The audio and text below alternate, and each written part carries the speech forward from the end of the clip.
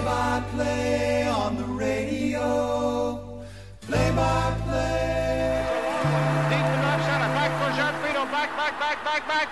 He makes a one-handed catch against the bullpen. Oh, doctor. Whoa, Doctor. This is Baseball on the Lone Star with St. Mary's play-by-play broadcaster, Rob Shadow. Welcome, Lone Star Conference baseball watchers. My name is Rob Shadow, and this is Episode 2 of Baseball in the Lone Star Conference. Thanks for joining us. I think we have a very interesting show on tap for you this week, the week of February 12, after 2 rounds of Lone Star Conference play have been completed. On this week's program, we have 3 excellent interviews ready to queue up for you. An interview with this week's Lone Star Conference Hitter of the Week, catcher Tripp Clark of Angelo State, a conversation with 7th-year head coach Todd Holland of the surprising Arkansas Fort Smith Lions, who are in first place at 4-0 after a decisive sweep on the road against Oklahoma Christian. Arkansas Fort Smith finished 13-35 in conference play in 2023, and were picked to finish 13th and last in the Lone Star Conference in this year's preseason poll. A conversation with my friend Mike Capps, a 23-year baseball broadcaster with the Round Rock Express of the Texas League, who has had a very interesting baseball life indeed. After a 20-year career as a newsman for CNN and ABC, among others, Mike came back to baseball, his happy place. As a relief from post-traumatic stress disorder, he experienced covering world catastrophes such as Gulf Wars I and II, and the fiery end to the Branch Davidian siege in Waco. We will also return to what should be regular weekly features. Baseball birthday shout-outs this week to third baseman Sal Bando and right-handed pitcher Johnny Cueto. A recap of Weekend 2 results across the Lone Star. A personal baseball story of the ill-advised wager I made with my sister during Game 5 of the divisional series in 2012 between the Cincinnati Reds and my San Francisco Giants. A look at the most recent national rankings in the Division II National Baseball Writers Association poll, and a preview of the upcoming matchups in Weekend 3 of Lone Star Conference play. This podcast is an independent production and not an official communication of either St. Mary's Athletics or the Lone Star Conference. Although this podcast is supported by both entities, the views expressed and any mistakes made are solely my own. I hope you'll give us a listen and let me know if you like our programming, and send me any notes for other things you'd like to hear on baseball on the Lone Star Conference.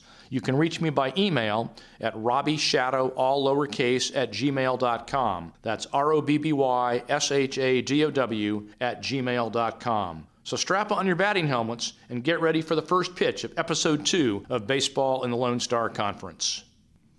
The Earth continued to rotate around the sun as life returned to some semblance of normalcy in weekend number 2 of Lone Star Conference play.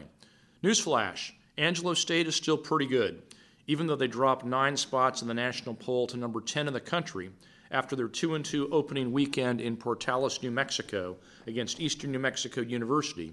They took the whooping stick to Cameron at home this past weekend, sweeping all 4 games by lopsided scores of 7-1, 8-2, 15-3, and 24-1. And now they are back to number 3 in the national poll. The defending national champion Rams were led by Lone Star Conference Hitter of the Week, senior catcher Tripp Clark of Waco, Texas, who blasted 4 home runs and drove in 13 runs on the weekend. They also received outstanding pitching performances from Dax Daith and Lone Star Conference preseason pitcher of the year Braxton Pearson. Pearson pitched in better luck than in his first start, getting the win in Game 1 of this past series, throwing 7 complete innings, giving up only 5 hits and 1 run, walking nobody and striking out 8. Dath won his second game of the season, going 5 innings, yielding only 3 hits and 1 run, while striking out 10. There was one other undefeated team last weekend, the surprising Arkansas Fort Smith Lions, who swept Oklahoma Christian by a combined tally of 49-9. They were led by senior second baseman Noah Davis, who hit .556 on the weekend, and Lone Star preseason watch list player outfielder Michael Brinton, who hit .467 with 5 RBIs. The Lions were picked to finish 13th and last in the conference this year, and their own coach Todd Holland, who we'll hear from later in the podcast, picked them to finish 10th. But that's why we play the games. You never really know. This will be the last year in the Lone Star Conference for the University of Arkansas Fort Smith, as they move to a conference where their bus rides will average 4.5 hours per weekend instead of 8.5 hours as it is currently. In the series between West Texas A&M and Texas A&M Kingsville, The Buffaloes, currently ranked 4th in the national poll, took 3 out of 4 from the Javelinas in Kingsville, losing Game 1 6-4, but taking the next 3 in a row, 3-2, 4-3, and 11-1. Reese Miller picked up his second save of the season with 2 innings of hitless relief in Game 2. Ryan Camacho hit the game-winning triple in Game 3, and Tay Feluangzi was the pitching star of Game 4, striking out 2 batters with the bases loaded in the first extra inning, the 8th, to win the game. He also picked up the save in Game 3, hurling 3 innings of scoreless relief. Third baseman Seth Ochoa led the way in the 11-1 Game 4 offensive onslaught, striking 3 hits and scoring 3 runs. Center fielder Dalton Kramer was the hitting star of Game 1 for the Javelinas, with 3 RBIs. One other team went 3-1 on the weekend, the impressive UT Permian Basin Falcons, who have won both of their series this season, taking 3 out of 4 from St. Mary's in Weekend 1 and 3 out of 4 from previously undefeated Lubbock Christian this past weekend. Lubbock Christian took the first game 9-7 in Lubbock, behind 4 scoreless innings from Colson Abel, a sophomore from Kerrville, who is a transfer from Division I powerhouse Texas Tech. Having Texas Tech in their backyard certainly helps the Chaparrals, as last week's hitter of the week, Ryan Ball, is also a transfer from Texas Tech. The Falcons' Clayton Coates was the hitting star in the Game 2 8-5 Permian Basin win, cranking out a bases-clearing double and driving home 4 runs. In the Game 3 one, the Falcons battled back from an 8-2 deficit and were led by Mason Hamlin's 2 hits and 3 RBIs. The Falcons secured the series victory Saturday with a 14-10 slugfest win, paced by Brevin McCool's home run and 6 RBIs. The matchup between Eastern New Mexico and Texas A&M International resulted in a 2-2 series split. In Game 1, Lone Star Conference Pitcher of the Week Isaac Ponce was extremely stingy in the 8-5 win, going 7 innings and giving up only 1 earned run on 2 hits, walking just 1 and striking out 8. Game 2 went to the Greyhounds 10-7, led by junior outfielder Bo Preston of McKinney, Texas, who had 3 hits and 4 RBIs. The Greyhounds also took the nightcap of the doubleheader 2-1 in a fantastic pitching duel between Jan Cabrera of Texas A&M International and Ruger Bravo of ENMU. Both pitchers threw 7-inning complete games. Bravo gave up only 4 hits and 1 run, walking 2 and striking out 6. Cabrera was the hard-luck loser. Third baseman Abian Medina had a home run and 4 RBIs to get the series split for the Dust Devils on Sunday in the 7-4 win. The series between UT Tyler and St. Mary's also ended in a 2-2 split. The first 3 games were taut and very well played, with the Rattlers taking Game 1 3-2 on a walk-off hit-by-pitch of senior Easton Parrish of Lavernia, Texas, with the bases loaded in the 7th. In Game 2, the Rattlers could not recover from a 6-run second inning, although they did put the tying run on base in the 7th before going down to defeat 6-5. Nick Niebuhr was throwing darts 95 miles per hour to get the save. The Rattlers came back to win Game 3 on Saturday 6-4, with sophomore starting pitcher Caleb Ghana of Hondo, Texas, firing the first 4 innings, yielding only 1 hit and 1 run, and second-team all-conference closer senior Andrew Girard getting the save. The Patriots broke out of their season-long slump on Sunday, winning 17-8, jacking 4 home runs into the 15-mile-per-hour jet stream. 4 different players went yard. Preseason Lone Star Conference watch list right fielder Caston Mason, second baseman Lane Hutchinson, catcher Blake Labuda, and left fielder Kyle Atkinson, who hit 3 home runs on his weekend. The Rattlers then won their midweek game 10-3 against Our Lady of the Lake with an 8-run 6th inning, propelled by a grand salami off the right center field scoreboard by sophomore Garrett Brooks of Spring Branch, Texas, a Division I transfer from UTSA. So after 2 weekends of round-robin play, there was 1 undefeated team left in the conference. First place Arkansas Fort Smith at 4-0, followed by the most impressive Buffaloes at West Texas A&M at 7-1. Angelo State and UT Permian Basin are tied for 3rd place at 6-2. St. Edwards is in 5th place at 3-1. They had the conference bye this weekend, but played 2 home non-conference games against Colorado State University Pueblo, dropping both of them 5-1 and 12-11. Lubbock Christian is alone in 6th place at 5-3. Tied for 7th at 4-4 are UT Tyler and Eastern New Mexico. St. Mary's is in 9th place at 3-5, and there is a 3-way logjam for 10th place between Texas A&M Kingsville, Texas A&M International, and Oklahoma Christian, all at 2-6. And at the bottom of the table, a bagel and 8, are the Cameron Aggies. And now it's time for a Rob Shadow personal baseball story. As a lifelong San Francisco Giants fan, I had to wait almost a lifetime for a World Series championship. 47 years to be exact, and then my Giants struck gold 3 times in 5 years, winning World Series titles in 2010, 2012, and 2014. They only got one with Willie Mays in 1954 in New York, and none with Barry Bonds, although they got tantalizingly close in 2002 with Dusty Baker at the helm before he offended the baseball gods. But they did win 3 in 5 years with their surefire first-ballot Hall of Fame catcher, Gerald Demp Buster Posey, the humble country boy from Lee County High School, Georgia. This story is about one moment supplied by Buster Posey during their championship run in 2012. Buster Posey, how do I love thee? The Giants were favored in the divisional round against the Cincinnati Reds, against their former manager Dusty Baker. Many Giants fans have never forgiven Dusty for what happened in Game 6 of the 2002 World Series against the Los Angeles Angels, when the Giants lost a 5-run lead in the 7th inning, snatching defeat from the jaws of victory. Shall we say that Dusty got out ahead of his skis? He thought he had it in the bag. With that 5-run lead, he walked to the pitching mound to take the ball from his starting pitcher Russ Ortiz for a job well done. The Giants needed only 8 more outs for the World Series championship, but Dusty didn't do what he was supposed to do. He didn't take the blasted ball from Russ Ortiz. He wanted Ortiz to have a souvenir for winning the deciding game of the World Series. So instead of taking the ball from Ortiz and sending him on his way to the shower and giving the ball to the next pitcher, as is customarily done, Dusty gave the ball back to Ortiz to carry it with him as he walked back to the dugout. You just don't do that as a baseball manager. The baseball gods were rightly offended and punished the Giants. They squandered that lead, lost Game 6, then lost Game 7 and the World Series. That core of players, Barry Bonds, Jeff Kent, J.T. Snow, never got any closer.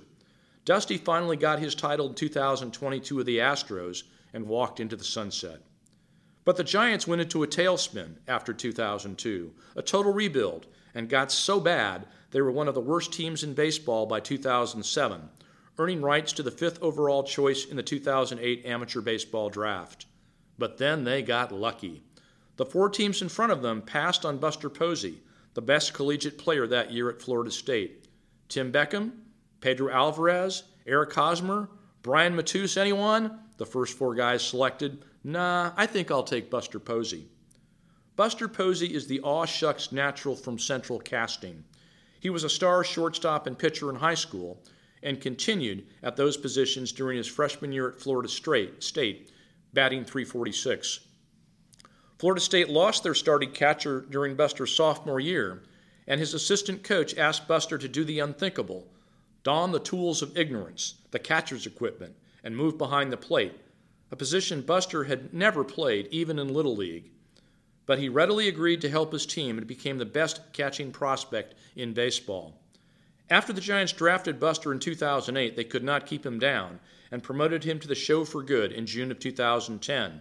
They traded away their veteran starting catcher Benji Molina, and Buster led them to their first World Championship since 1954, winning the Rookie of the Year award and finished high in the MVP voting, even though he only played 2/3 of that season. But Buster's career was almost ended in May the next year, 2011, after a crushing collision at home plate with the Florida Marlins' Scott Cousins. On a sacrifice fly play, Cousins was coming full steam from third base, and Buster was blocking the plate, as catchers were taught at the time. It was a ghastly collision and a ghastly injury. Posey's fibula was fractured, and he also tore ligaments in his ankle. Some thought his career would be over.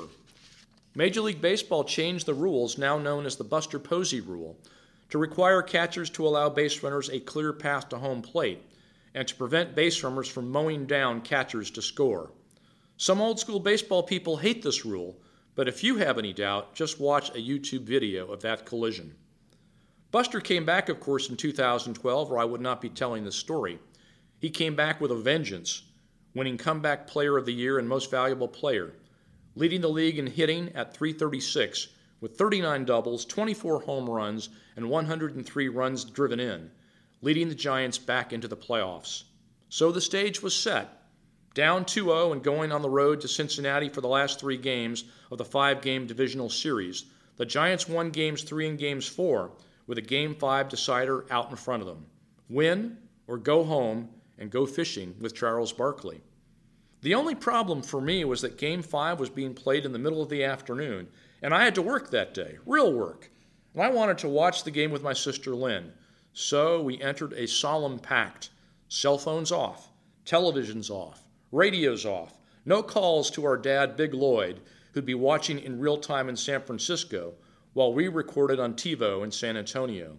We wanted to watch this game together and not spoil the drama of a Game 5. I raced home from work that evening without even taking off my tie. We fired up the TiVo at 5:30 p.m. sharp. Matt Latos against Matt Cain, taut, tight game, great pitchers duel. Earlier that year, Matt Cain had fired a perfecto, 27 up and 27 down, a game Buster said was the most nerve-wracking in his life. The Giants led 2-0, heading to the 5th inning in Game 5. They loaded the bases with just 1 out, and up to the dish strode their cleanup man, the sensational MVP Buster Posey. The Giants had a great bullpen that year, and I thought 3 runs would be plenty. But my sister wanted more. She said, "Come on, Buster, you can do it. Let's put the Reds and Dusty Baker out of their misery. Home run, please."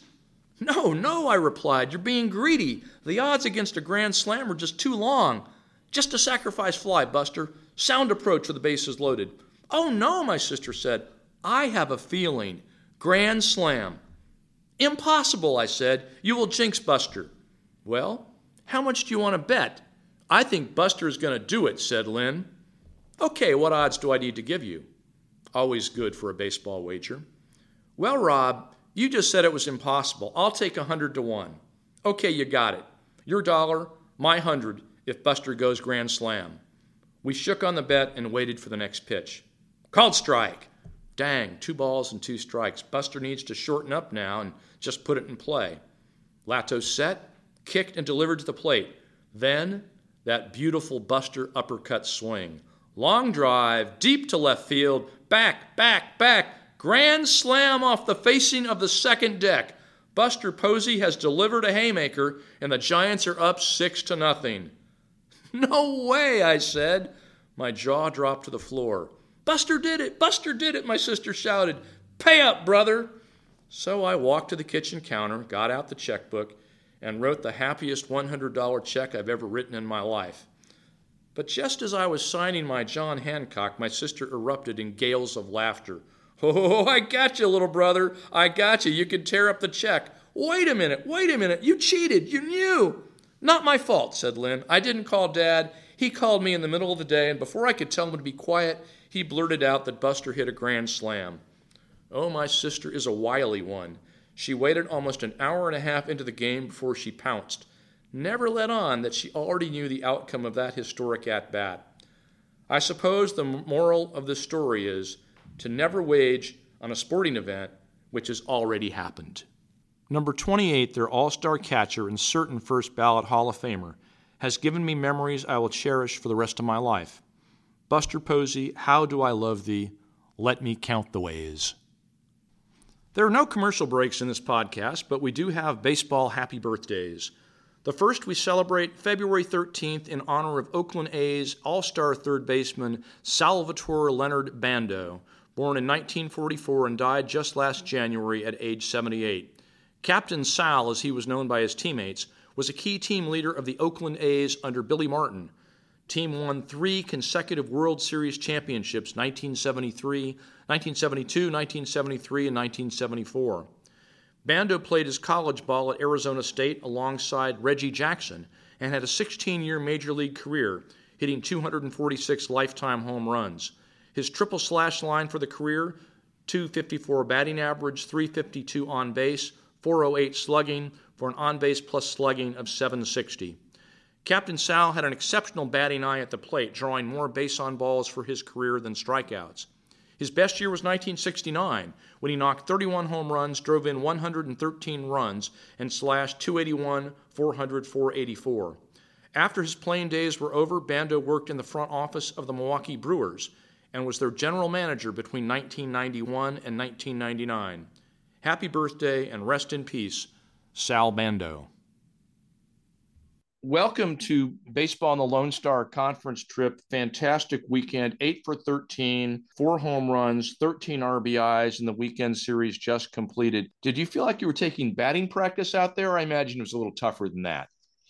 No, sir. I felt like I was just trying to stay simple and do what I did the week before because I felt like I had a good week as well, which was just see the ball well, see the ball deep, and be on time, and try to take good swings at those pitches that they were throwing me. And I was surprised they kept throwing at me, but I mean, we saw what happened, so I just stayed with my approach and stayed short, and that was all that I needed. So Do you awesome. change your approach with runners in scoring position to try to get the RBI?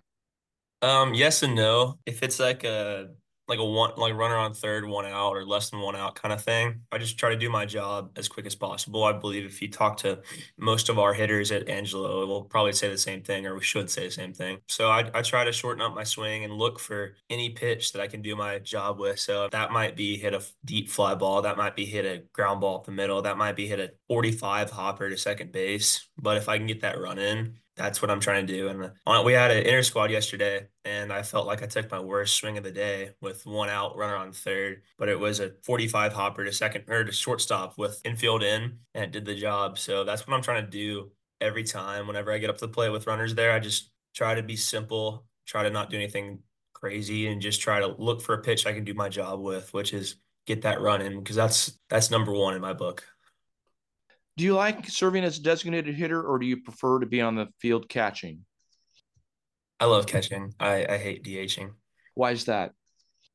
I mean, I was pretty good at it last year, and that was my role. That was my role, and that was what I focused on. But I've always hated it. I don't know what it is. I mean, last year it was a great opportunity for me to get on the lineup without being on the field, and we had a great catcher, Tyler, who was one of my best friends on the team. And he did a great job, Golden Glove catcher, threw out a lot of guys, just really great catchers. Well, and I got in there, I think one game a weekend most of the time. I prefer to be on the field and be playing a position. I feel like it gets my mind off of at bats. If it's a good at bats, doesn't care. I'll think about that for as long as I want.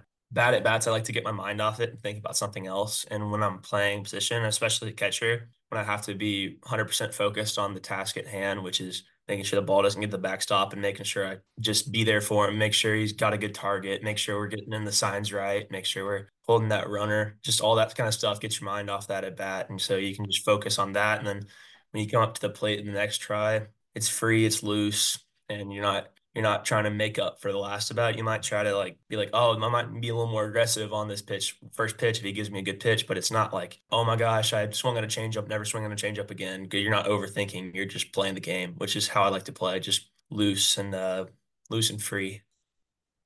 What was it about San Angelo and Angelo State that made you want to go play baseball there?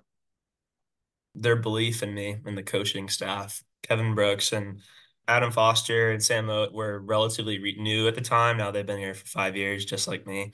But yeah, those guys and one of my teammates at the time, or my future teammates at the time, I guess, every coach that I talked to in the state didn't have a bad thing to say about that coaching staff. And a lot of people commit to schools because of facilities or other things, but I mean, the coaching staff is what trains you, what gets you ready, what puts you on the field. And I thought that was paramount. And I really enjoyed talking to them and learning from them. And I felt like it made me a better catcher, better hitter, better person just by playing there. I liked the school as well. It was very affordable, and it was just a really good opportunity for me. It was my only opportunity, and that was exactly what I wanted. And I just wanted someone that believed in me, and they believed in me, and it's been 5 years since.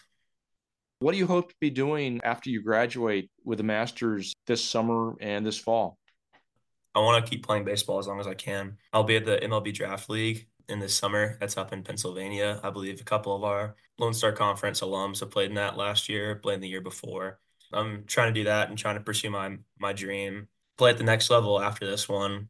And that's what I'm going to try to do. And if not, get a job with an accounting firm and then get my CPA accreditation. Thank you so much, Tripp Clark, Lone Star Conference Hitter of the Week, Week 2. And here's the National College Baseball Writers Association poll for the week of February 14th, 2024. Number 1 in the country, Tampa at 6-0. Number 2 is Greenville at 6-1. Angelo State back up to number 3, 6-2. Central Missouri is 4th at 6-2. Indianapolis hasn't played yet, still ranked 5th in the country, followed by Millersville, West Florida, Point Loma, UNC Pembroke, Cal State San Bernardino number 10, Colorado Mesa out of the Rocky Mountain Athletic Conference number 11, Southern New Hampshire 12, Quincy 13, Missouri Southern 14, Lynn University 15, Young Harris 16, Seton Hill, not Seton Hall, 17, Franklin Pierce 18, West Texas A&M out of the Lone Star Conference is 19th, Central Oklahoma 20th, St. Leo is 21st, Lenoir-Rhyme 22nd, Northwood, Cal Poly, Pomona, and Rollins round out the 25. Another mention at number 30, UT Permian Basin.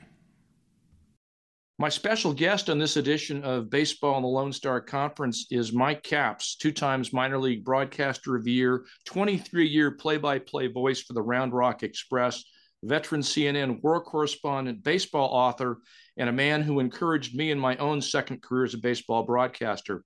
Welcome to the program, Mike. Thanks for spending some time with me tonight. You know, I'm lucky to have puppies like you all over the country. People who wanted to talk, wanted to sit down, wanted to bend my mind about why I jumped out of the news business and into baseball. And you were one of those guys. And I really appreciate you. And I really appreciate the couple of dozen or so who've done that on their own. And that's a gutty thing to do. I was older. I was 45 when I jumped out of the news business. I've been in it 25 years. It just made sense to do it. The late Red Murph, the scout who discovered Nolan Ryan, had also scouted me in high school in JUCO. And we wrote a book, and that got me started. It's just been a joyride. I mean, I did 4 seasons of independent ball. I had over 400 games under my belt when I arrived in Round Rock. They actually hired me in 98. They didn't start until 2000. They hired me in 98 at the winter meetings because of Jay Miller. Mm-hmm. Jay Miller was a longtime friend of mine. The coach at UTSA is a longtime friend because he played against us, playing for Wichita in the Texas League, in the Texas League Finals in 2000. Pat Hallmark. Oh, yeah. I spent 2 years covering UIW when he turned that program around. Well, and he's a great coach, but he's a better human being.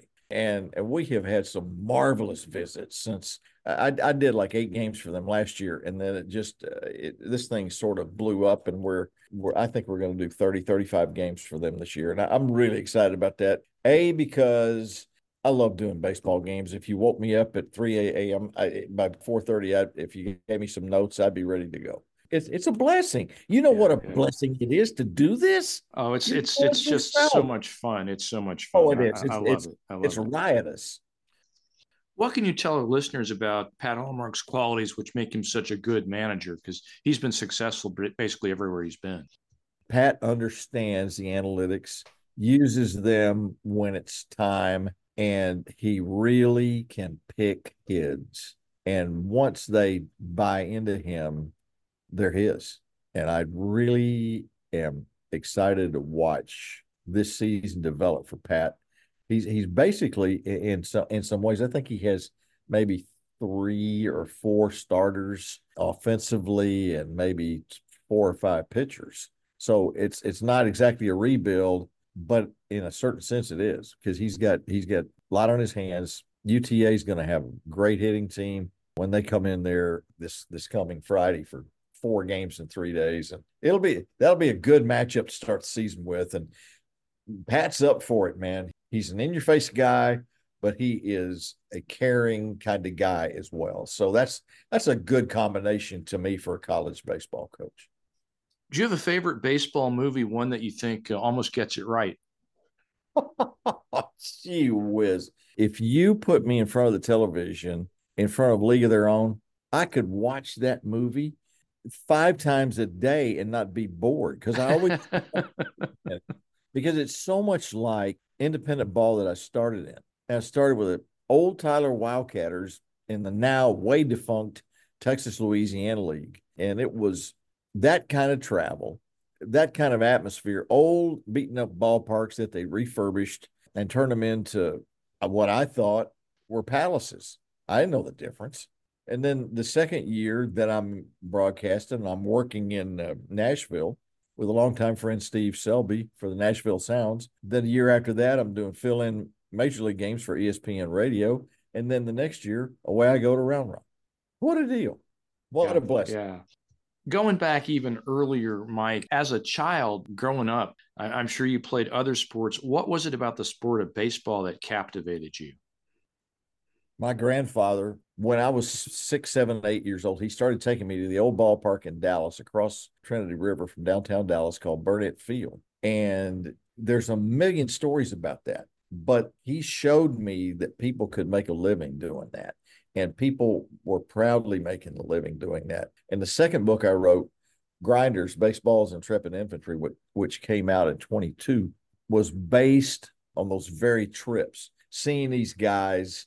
Oh, the trips you took with your grandpa? Yeah. Out to that ballpark, and sometimes 5, 6, 7 nights in a row.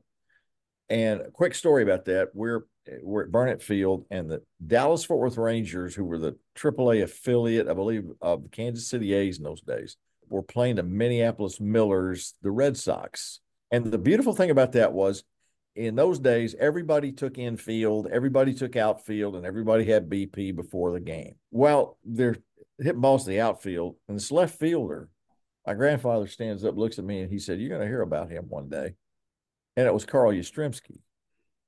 You've had a lot of contact working with the Ryan family. You have to have some great Nolan Ryan stories. You did a documentary on him. What can you tell our listeners about Nolan Ryan that they might not already know?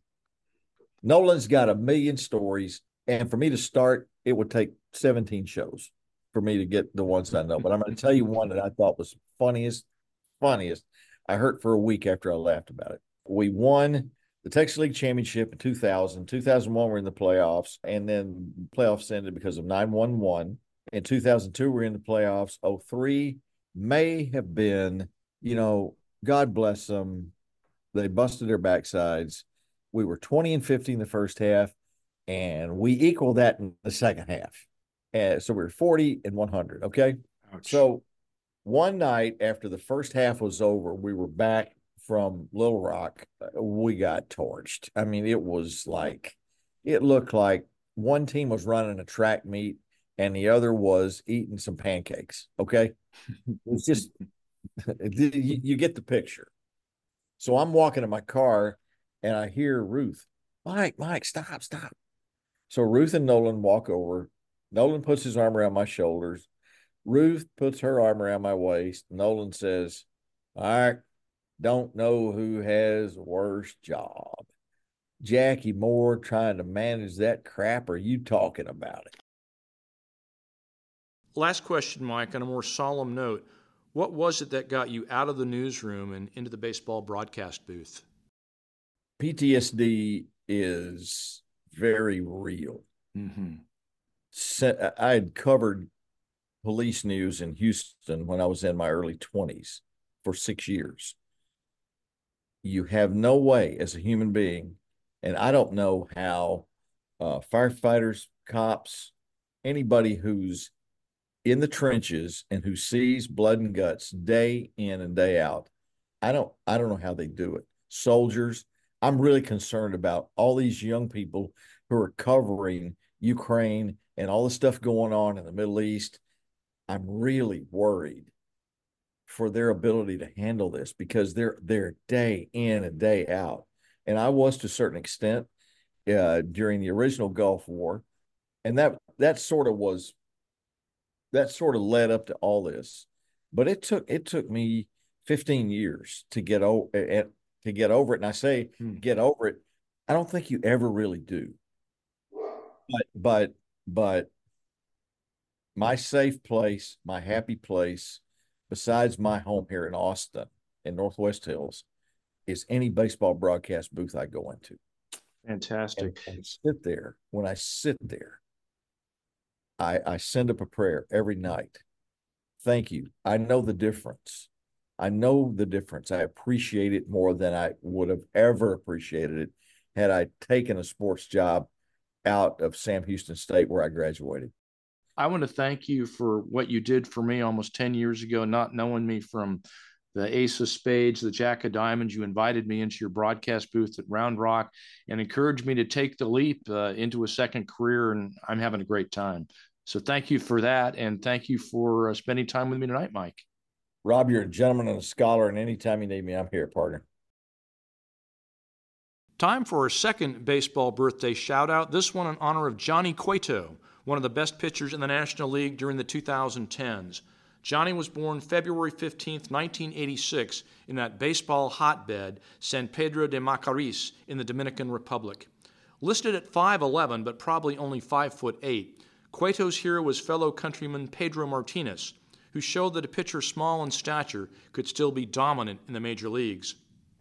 Cueto broke in with the Cincinnati Reds on April 5, 2008, and was perfect through 5 innings, eventually going 7 strong, striking out 10, and winning 3-2.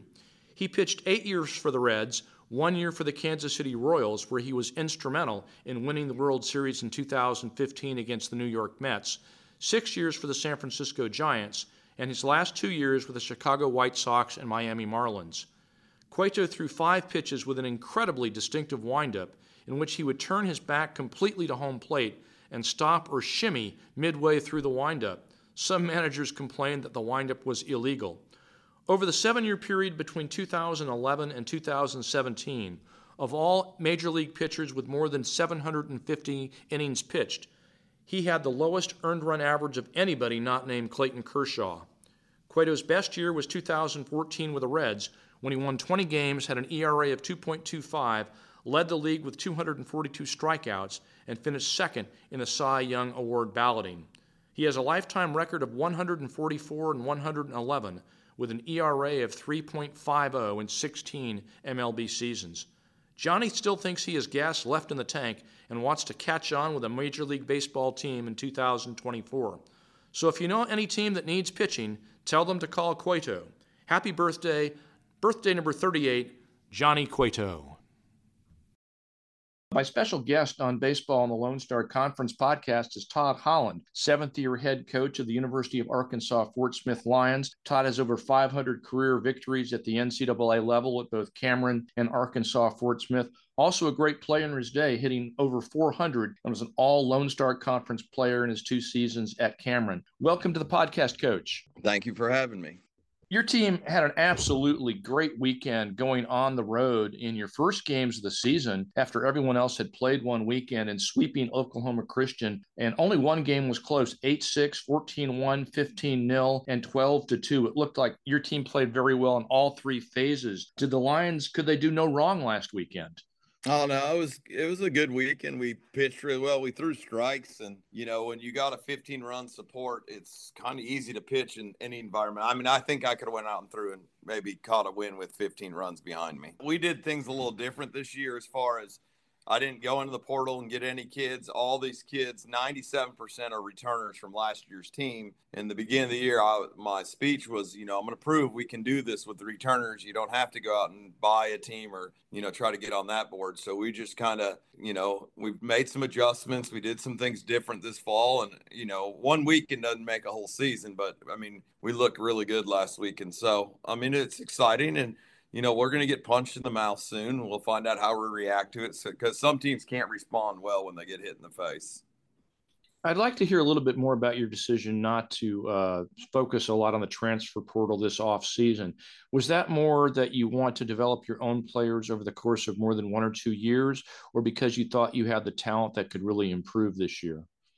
No, I tell people all the time is, it's different at our level because probably 97%, 99% of the kids aren't playing professional baseball after this. And so my job is not only to make them a better player, but to graduate them. Well, people don't realize, if you transfer after your junior year, you still probably need, I've seen seniors transfer that were 2 hours short of graduating from the university they're transferring from, where they have to go take 30 hours to graduate in the next place. And so as coaches, I want to make sure these kids graduate. And so, when I talk to them and bring them here, I'm the one that recruited them. So I need to make sure I do my job and get them graduated.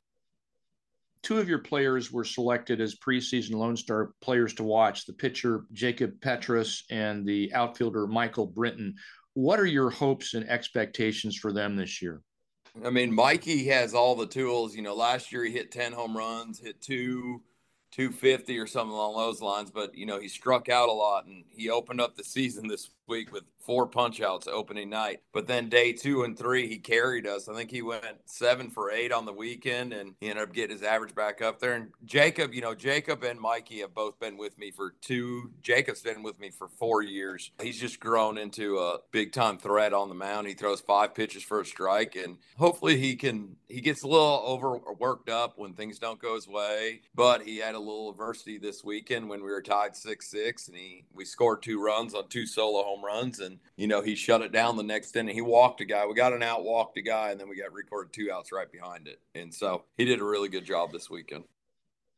Another player I think I saw in San Antonio perform really well last year, and it looks like he had a great start, Noah Davis. What position is he playing this year, and what are you hoping for from him? I tell people if Noah was 6'2", he'd be a first-round draft pick. He just plays so hard. He's playing second base. He's hitting in the 2-hole, and he probably should have got Player of the Week. He hit 569 on the weekend, and he's just the spark plug. He's tough mentally. He was really good his freshman year. Hit 340 for us. Was first-team all-conference freshman, I believe. And then last year he kind of got in a blender. What's your pitch for telling a player why he should advance his career and come to play for you at Arkansas Fort Smith? I mean, we've had some very successful seasons here. 2018, we were 1 game away from the World Series. 2019 was our better team. We had a little adversity at the end there. 2020, COVID hit. And then, we jumped to the Lone Star, and it's kind of been an uphill grind for us. But I tell people all the time, if you want to play in the best conference in the United States division, it's the SEC of baseball, the Lone Star Conference, as far as the teams and, the quality of competition that you're going to get. And, we've had probably 7 to 8 players drafted out of this conference every year. And so that's what I try to explain to guys is like, if you want to go play at the next level, if you can perform at this conference, you'll have a great shot playing at the next level. Thank you so much, Coach. That was Todd Holland of the surprising Arkansas Fort Smith Lions. 12 of the 13 Lone Star Conference baseball teams are in action in weekend number 3, with a bye going to Oklahoma Christian. Several excellent matchups are on the Lone Star Conference docket. The 3-1 Hilltoppers travel to Canyon, Texas to take on 7-1 West Texas A&M Buffaloes, currently ranked number 19 nationally. 3-5 St. Mary's travels to Fort Smith, Arkansas to do battle with the undefeated Lions, who are in first place in the conference at 4-0. A great matchup in Odessa this weekend with the 2 teams tied for third place. The 6-2 Angelo State Rams against the 6-2 UT Permian Basin Falcons. In Portales, New Mexico, the 4-4 Eastern New Mexico University Greyhounds will host the 2-6 Texas A&M Kingsville Javelinas. The 6th place Lubbock Christian Chaparrals at 5-3 travel to Tyler, Texas to play the 4-4 UTT Patriots. And 0-8 Camera tries to break into the win column at home against the 2-6 Dust Devils of Texas A&M International. Thank you for listening to Episode 2 of Baseball in the Lone Star podcast, and thanks to our executive producer, Zach Ramirez. May all of your line drives draw chalk down the baseline, and always pleasant baseball dreams. Play-by-play on the radio. Play-by-play. Deep to left center. Back for Gianfrido. Back. He makes a one-handed catch against the bullpen.